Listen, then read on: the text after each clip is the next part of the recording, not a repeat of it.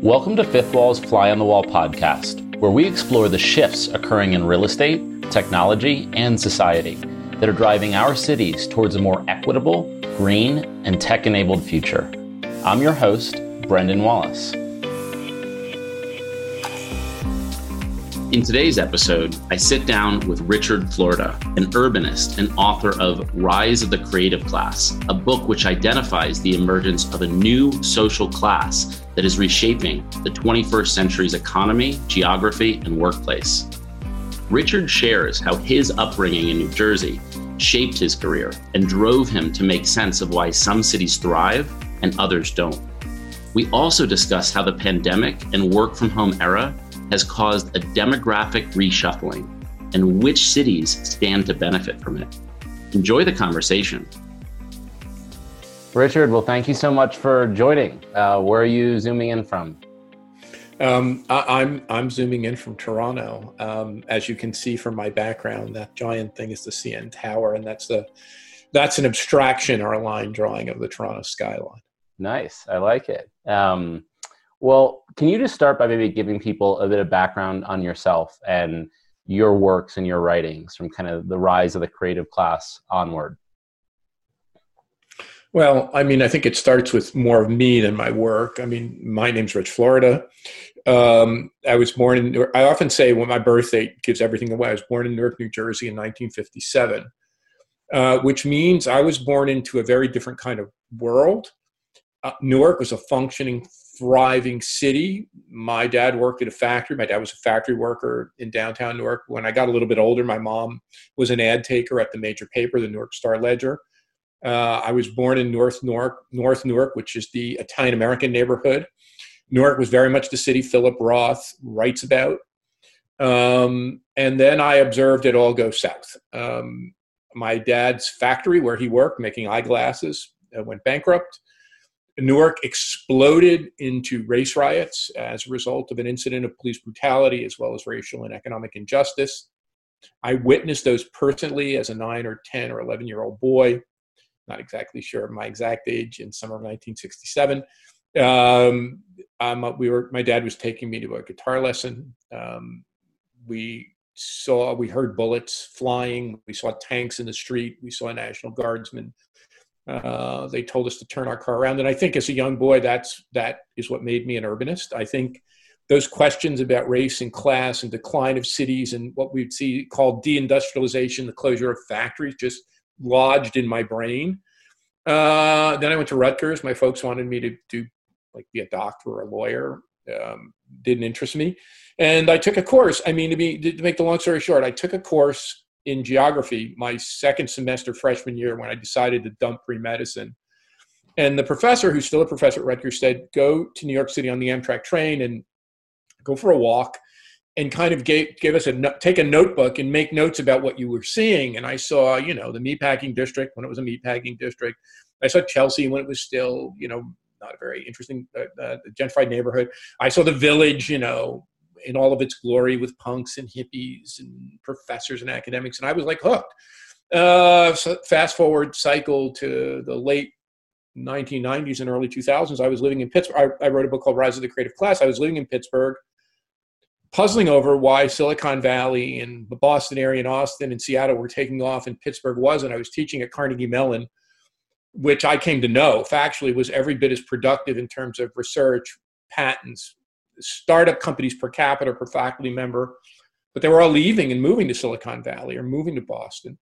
And so the Rise of the Creative Class was my attempt, trying to make sense of why some places thrive and why other places don't. And can you just walk through, what is that notion of the creative class? How do you define that? If you were to give a synopsis of that, what's that construct to you? Yeah.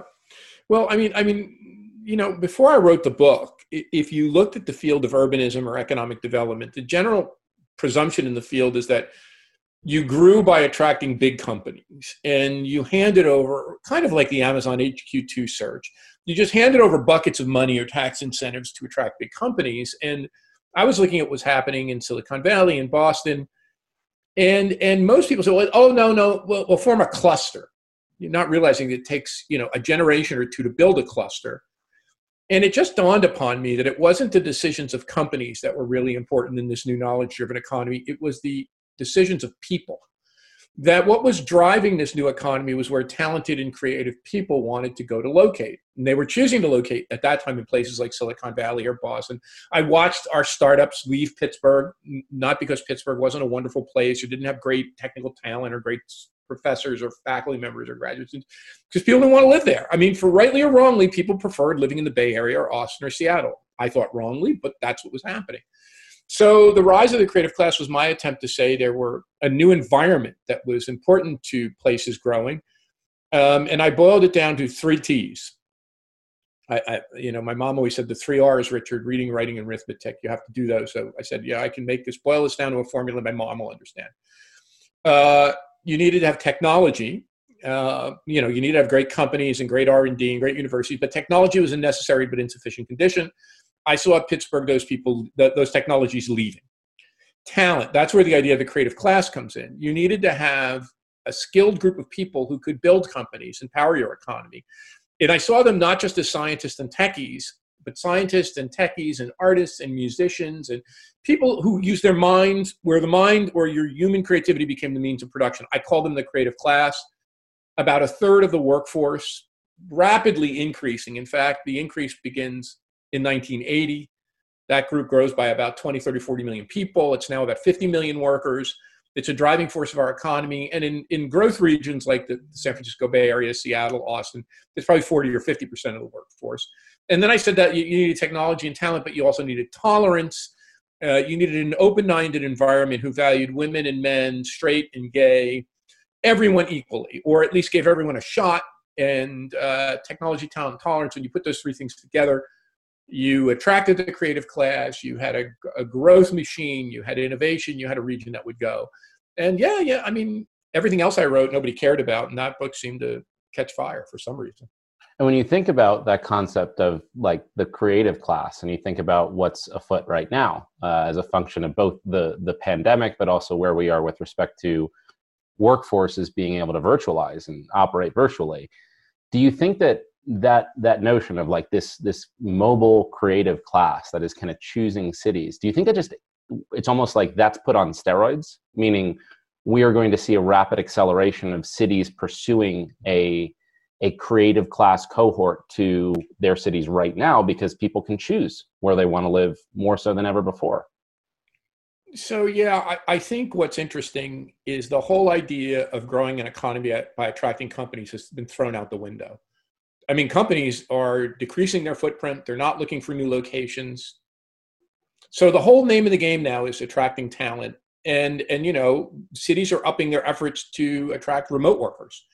So I think in a world that's gone digital and virtual, where work is online, the competition now accelerates and shifts completely to attracting talent, no longer trying to attract more companies. It's just a losing game. It has been a losing game. Now it's a self-evidently losing game. I think, I've never seen a situation in which more people are thinking about moving. I mean, obviously the pandemic has caused all of us to become unmoored. It's caused all of us to change, all of us, particularly knowledge workers, professional workers, the creative class, a third of the workforce, 50 million of us, to really think long and hard about how we want to live and work, to really think long and hard about our locations. I do not think it means the end of cities. I think cities will do just fine. I think New York City will do particularly fine. London and New York have been through far worse, particularly London. I mean, it's been through, world wars, bombings, blitzkriegs, the cholera epidemics. I mean, far more deadly. The Spanish flu in London and New York were far more deadly than, as horrible as this is, far more deadly than this.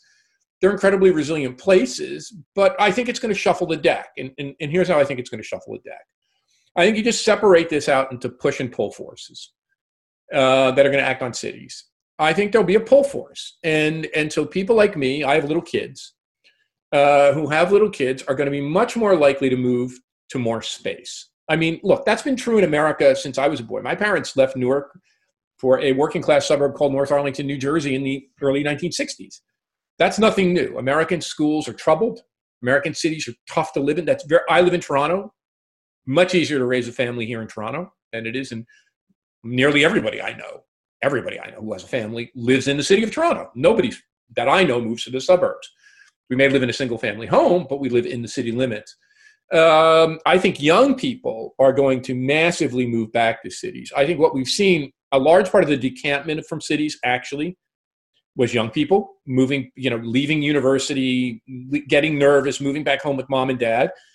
If I was 25 years old, I'd be on the first plane, train, or car back to New York City or Los Angeles to San Francisco. I'm not going to stay in mom's basement or dad's basement, or I'm not going to live in a suburb. I want to be around great people. I want to be around great people to date, be friends with. I want to have lots to do, and I'm not that scared of the virus. So I think there'll be young people to cities, older people. And I think what's happened, and people make a big deal of this, what we've seen is the migration out of cities is people with families who are already considering leaving big cities, who said, oh God, I'm going to give it a year, 2 years.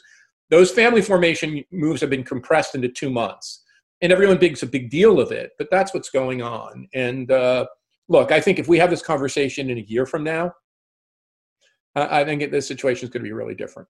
And when you think about those push-pull factors and this kind of demographic reshuffling, just looking at, say, the US, for example, do you think there are winner cities and loser cities? And I'm guessing the answer is yes, but how would you identify them? What would be a loser city in this demographic reshuffling, and what would be a winner city in this demographic reshuffling? So I think it really all depends. I think there can be winners and losers at every scale: small city, medium-sized city, big city, urban, rural, suburban. And I think it really depends on how strategic and intentional and how much people act on this set of challenging circumstances to position themselves to win the battle. I'm much more confident in New York's ability to be resilient than I am San Francisco's. I'm frankly worried. I've been worried about San Francisco for the past 5 years. Housing was incredibly unaffordable. The city had become almost entirely gentrified. Middle-income people, low-income people were being pushed out. The housing cost at the San Francisco Metro is probably 3 to 4 times what it is in New York City, not Manhattan, the New York City Metro.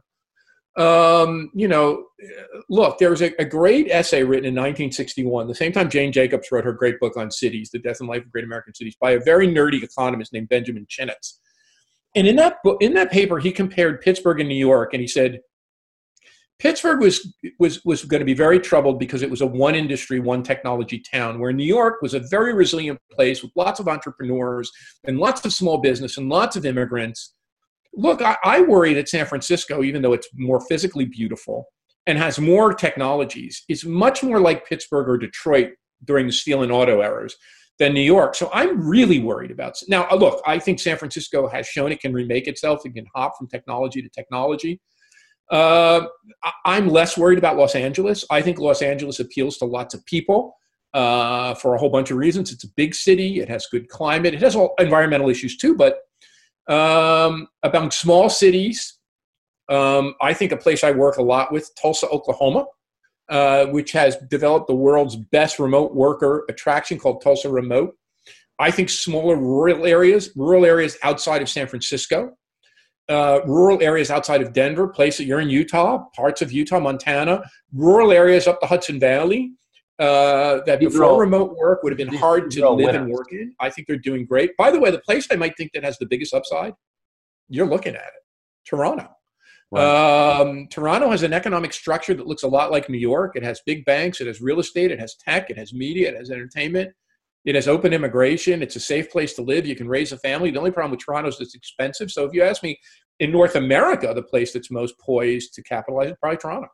Wow. And how do you think that state taxes and differentials in state taxes will actually drive that migration? I mean, there's kind of an obvious point that you think people will probably move to lower tax states, right, where possible.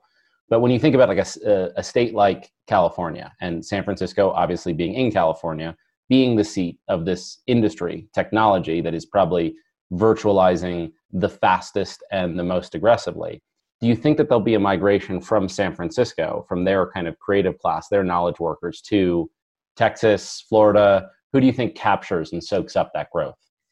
So I think that's something we have to unpack pretty carefully. Generally speaking, the academic literature by brilliant economists, far better than me, suggests that people do not move in large populations. Individuals move, but large population samples, that tax rates have very marginal, if any, effect. In fact, there's a null effect.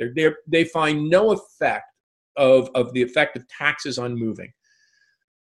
That said, I think the issues in California aren't just taxes. I think the issues in San Francisco are unaffordability, a climate that people are nervous about not being like there, the techlash, if you will.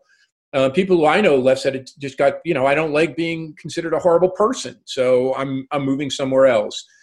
What we have tended to see over the past few years, and this goes with the elimination of the state and local tax deduction, is one set of moves that are quite idiosyncratic. Mainly, we've seen high net worth New Yorkers in the financial markets who are more mobile move to South Florida, particularly Palm Beach and Miami, which would be the Miami metropolitan area. We have seen those high net worth moves. And if I look at the Miami real estate market, and I have a condominium in Miami Beach where I go when it gets cold because Toronto gets ungodly cold. If you look at the Miami area market now, it's houses in the 8 figures that are selling, and most other stuff isn't selling nearly as much. So yeah, high net worth New Yorkers who can game the system, right? So Miami has homesteading. You don't have to live there full time. You can declare Miami as your place of residence as long as you're outside of New York for 180 some days. And so people who can work remotely. That said, Brendan, there's a very interesting data point that a student we teach a virtual class in NYU where I'm a distinguished fellow as well as being a professor at the University of Toronto. I am part of a team teaching group that teaches a virtual class to MIT at NYU at the Schack Institute of Real Estate. And a student corrected me the other night when I mentioned that David Tepper moved from New Jersey to Miami, taking a $100 million chunk out of New Jersey's revenue base, and he said, Tepper moved back. Very interesting to me that somebody like Tepper, who tried it out in South Florida, and he literally, I think he wrote or said to one of the New Jersey state legislators, you're getting your money back. I'm moving back. And I think one of the challenges in South Florida, you and I can talk about, is that South Florida is just a harder place. It doesn't have the infrastructure of an established city like New York or a place like New Jersey or Boston. Education's more difficult. Public education is more challenged. Private schools are further from urban centers. Public goods are harder to come by. It doesn't have the talent base of a New York or San Francisco. So I think what we've seen some high net worth people make the move mainly to South Florida. It's a move. It's something that cuts in different directions, and the jury's out about how much of that's going to stick. And how much do you think the move that I also hear about of people moving from San Francisco to Austin, Texas, how much of that do you think will stick? And the reason I ask is because Austin's obviously a much smaller town, right? And yeah, I think I began to study Austin because George Kosmetsky, who's the critical person in Austin, actually left Carnegie Mellon. This is a great tale. Don't ever deny talented people tenure. George Kosmetsky was denied tenure at Carnegie Mellon, moved to the University of Texas, became fabulously wealthy, and endowed a major institute called IC Squared, and really fueled the development of Austin as an entrepreneurial center. Anyway, Austin back in the 80s and 90s began to target Silicon Valley entrepreneurs and Silicon Valley companies as relocation targets. And so this has been going on for a long time. Austin has benefited from the fact that it has a robust startup ecosystem and is relatively inexpensive. The problem, I think, is that Austin, while attractive, is in the middle of a red state called Texas. And many of the people in the tech industry, rightly or wrongly, find that environment of Texas to be, it's like some people like mountains and some people like lakes and some people like the opera. Some people just don't like red states. And so I think the problem with Austin is not Austin. It's the fact that there are a lot of people in the tech industry, particularly not necessarily CEO level talent, but the staff level people, the ground foot soldiers who just say, I'm not going to move to Texas. And I mean, I hear this all the time from people I know who move to Austin. Like, yeah, it's great, but oh my God, it's really hard to live in. Now, I like Texas. I have great friends in Austin, in Houston, in Dallas. I think they're all of those, in San Antonio, are great cities. But I don't think Austin is the one. If you ask me, the places that are much more likely to challenge, because we've done the research with a guy named Ian Hathaway, the places that have really shown a great boost in their startup ecosystems, aside from the Bay Area, New York, London, To a lesser extent, Seattle, also similar to the Bay Area, also getting very expensive. Toronto, and then, of course, Chinese cities like Beijing and Shanghai. Austin still doesn't have that kind of, and also, Miami at a different level, but Miami has its own challenges. So, yeah, I think Austin will do just fine, but it's not going to be the next Silicon Valley. It will be a very robust, medium-sized tech hub. And can you talk a little bit about your book, Who's Your City, right? Where you kind of identify that cities are manifestations of kind of the dominant personality traits of their constituents who makes them up. How did you kind of think through that? And can you just walk through what are some of the cities that have these dominant personality traits that are identifiable? Well, I this is really, like most things in my life, they're pretty personal. I was living in Pittsburgh, having a very successful book in the middle of a lot of controversies, and began to think, if I didn't live in Pittsburgh, where would I live? So I took out a napkin and started to write down the things I'd look for. Great research university, excellent airport to get around and get the speaking engagements or whatever. Place, I am a cyclist, good cycling environment, interesting people, diverse. And that kept percolating in my head. And, 2 books later, I decided to try to book Who's Your City? And to create a methodology. And the theme of that book says, the place you choose to live is the single most important decision you'll make. And most people don't think of it that way. They don't pay it any attention. They just go where their friends are, their boyfriend or girlfriend is, where a job is. I said, for the following reason: everything else in your life follows from where you live.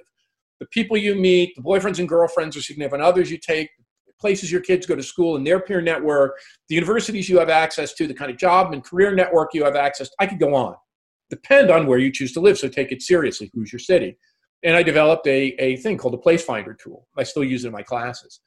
And part of that is a personality. Certain cities are more traditional. Certain cities are more open-minded. Certain cities are more neurotic. Certain cities are more stable. Yeah, and there's a brilliant young psychologist named Jason Renfro. He went to the University of Texas at Austin and got his PhD. He's now at Cambridge. He developed this idea of thinking about cities across these big 5 personality types: conscientious, diligent, open to experience, neurotic, and emotionally stable, and I don't know what else. But yeah, I worked with Jason, and we were able to group. The point of fact is that the people who drive innovation and entrepreneurship are almost exclusively open to experience. And what you find is that there are certain clusters of places within cities, like parts of Lower Manhattan or parts of San Francisco or parts of Boston or parts of Austin, that are really, and the people most likely to move are open to experience people. So these clusters of open to experience people almost all the time coincide with centers of innovation or startup. And do you think that, because of where we are, because of what 2020 has affected in people's lives, do you think that people are now making this more self-aware choice of, like, where is my personality? Where are the things I care about? Where is that more congruent with what a city already is? And I guess the follow-on question is, does that further polarize these differences in cities? Meaning if all the people that are like-minded are moving to the same city, does it kind of almost further accelerate how different those cities are from one another with respect to their dominant personalities? Well, Bill Bishop, another Austinite, wrote a book a long time ago called The Big Sort, who made this fundamental insight that said, what we're seeing in America is people sorting according to their economic status, their class position, their political and ideological orientation, their cultural norms. So, yeah, I think people are thinking longer and harder. And thinking, but I don't think they're thinking about it logically. I think that people are still making quick draw, knee-jerk decisions. I want more space. I want a backyard. I need a place for my kids to do remote learning. I need a home office. I'll move here, there, or the other thing. I think the big change in the environment with virtual work is that people no longer are limited to the next over suburb. So let's take New York, for example. In the past, people who would say, well, I can't buy enough space in Manhattan. It's too expensive. I'll go to New Jersey. I'll go to Westchester County. I'll go to Connecticut. Now those people can say, maybe I'll go to South Florida. Or maybe I'll consider Pittsburgh or Nashville or Austin. So the ability to work remotely gives people more choice. And I think the choice goes from the suburb close to the city I work in to smaller second and third tier cities. I think there are many, many people who are saying, and the other thing that's happened, certainly since I wrote Rise of the Creative Class, when I wrote Rise of the Creative Class, so I'm writing it in the year 2000, 2001, New York, San Francisco, Boston, Austin, Seattle were on a different planet than places like Pittsburgh or Omaha or Nashville or Tulsa. They just had a different bundle of amenities, coffee shops, restaurants, stuff to do. Now I would say, generally speaking, I don't want to over make this point, but you go to Tulsa, you go to Omaha, you go to any of these places, there are more independent restaurants, there are more independent coffee shops, there are more interesting chefs. I mean, go try to find an independent coffee shop, or even Danny Meyer said, given all the success he's had in the New York restaurant industry, it would be hard for him to start a new restaurant in New York City. Before the pandemic, it was so expensive. So I think that small second and third tier place, like Bentonville, Arkansas, where I do a lot of work, it's a fantastically interesting place to me, and it would not have been so, 20 years ago. So I think there's been a leveling up in the kind of amenities that you can find throughout, second and third tier, smaller and medium-sized cities across America, and then people go for it. And do you think that also because of this new kind of virtual work environment, there'll also be kind of an emergence of a class of a portion of this creative class that is saying, I don't want to have just one home. I want my home or my place of residence to be multinodal. I want to have a house in New York, a house in Los Angeles, a house in South Florida, and kind of move fluidly through them. Do you think there's that kind of truly mobile lifestyle is now going to be a bigger thing? I've been saying this for the past 20 years to anyone: the multi-locational household will rise. I noticed the founders of Zillow have just created a new startup that's focused on what they call democratizing the second home market. It's a kind of newfangled timeshare. Look, I think there has been another constraint on this. Now, single people could always do this, and empty nesters could always do this. I think the biggest factor tying people to place actually has not been work. It's been schools. And I think the big disruption coming out of this pandemic is not going to be online work. I think online work was already growing, and it's just going to accelerate, more than double in terms of the number of people who do it. I think the one that's going to break the locational constraint is untying schooling from location.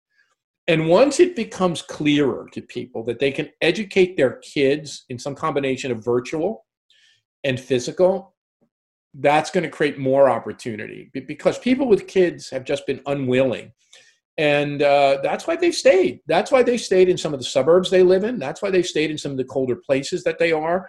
That's why places like Silicon Valley are popular, because there's good schools. So I think it's not just virtual work. It's going to be online education that creates this possibility. And if that emerges over the next decade, I think you will see more multi-locational households. And I think it's something we got to keep an eye on. That's interesting to think about, like education as being the last locationally rooting mechanism that, is now going the same direction as everything. People say to me, I have little kids. My kids are 3 and 4. People say to me, well, I understand you work virtually, but you can't. I mean, your kids need to be in a school. I mean, it's like, I didn't ask your advice, but you have to pick a place to live once you have kids, and maybe you can go away for 6 weeks in the summer, but they have to be. I'm like, why? We live in a fluid environment. I'm not saying I'm going to do it, but there is a possibility that kids can be educated remotely.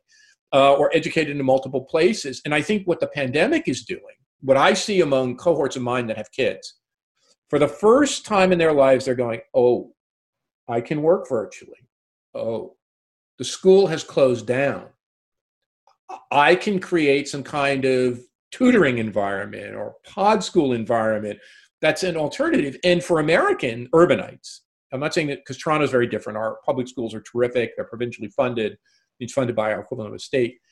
But for Americans who choose to live in urban areas and decide that they want to use private schools, that's a big nut. That's, 60, 80, 100K a year for 2 kids.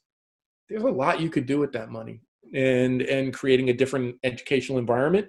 So, yeah, I think now this is going to be something that starts at the very high affluent end of the spectrum. But yeah, I think, and it's also going to accentuate inequality, right? I mean, we're already seeing that with the current pandemic.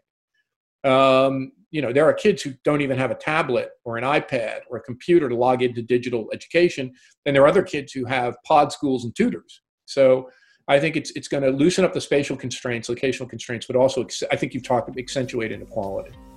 Well, Richard, thank you so much. It's always so interesting to talk to you about this new fluidity. Thank you, man. It's about to reshuffle the deck in America. And Thank you. Yeah, would love to continue the dialogue. So thanks for sharing your thoughts. It's a pleasure being with you.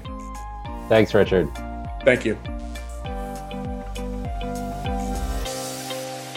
Thanks for listening to this episode of Fly on the Wall. All of these episodes and more are available on our YouTube channel. To learn more about Fifth Wall, visit our website at www.fifthwall.com.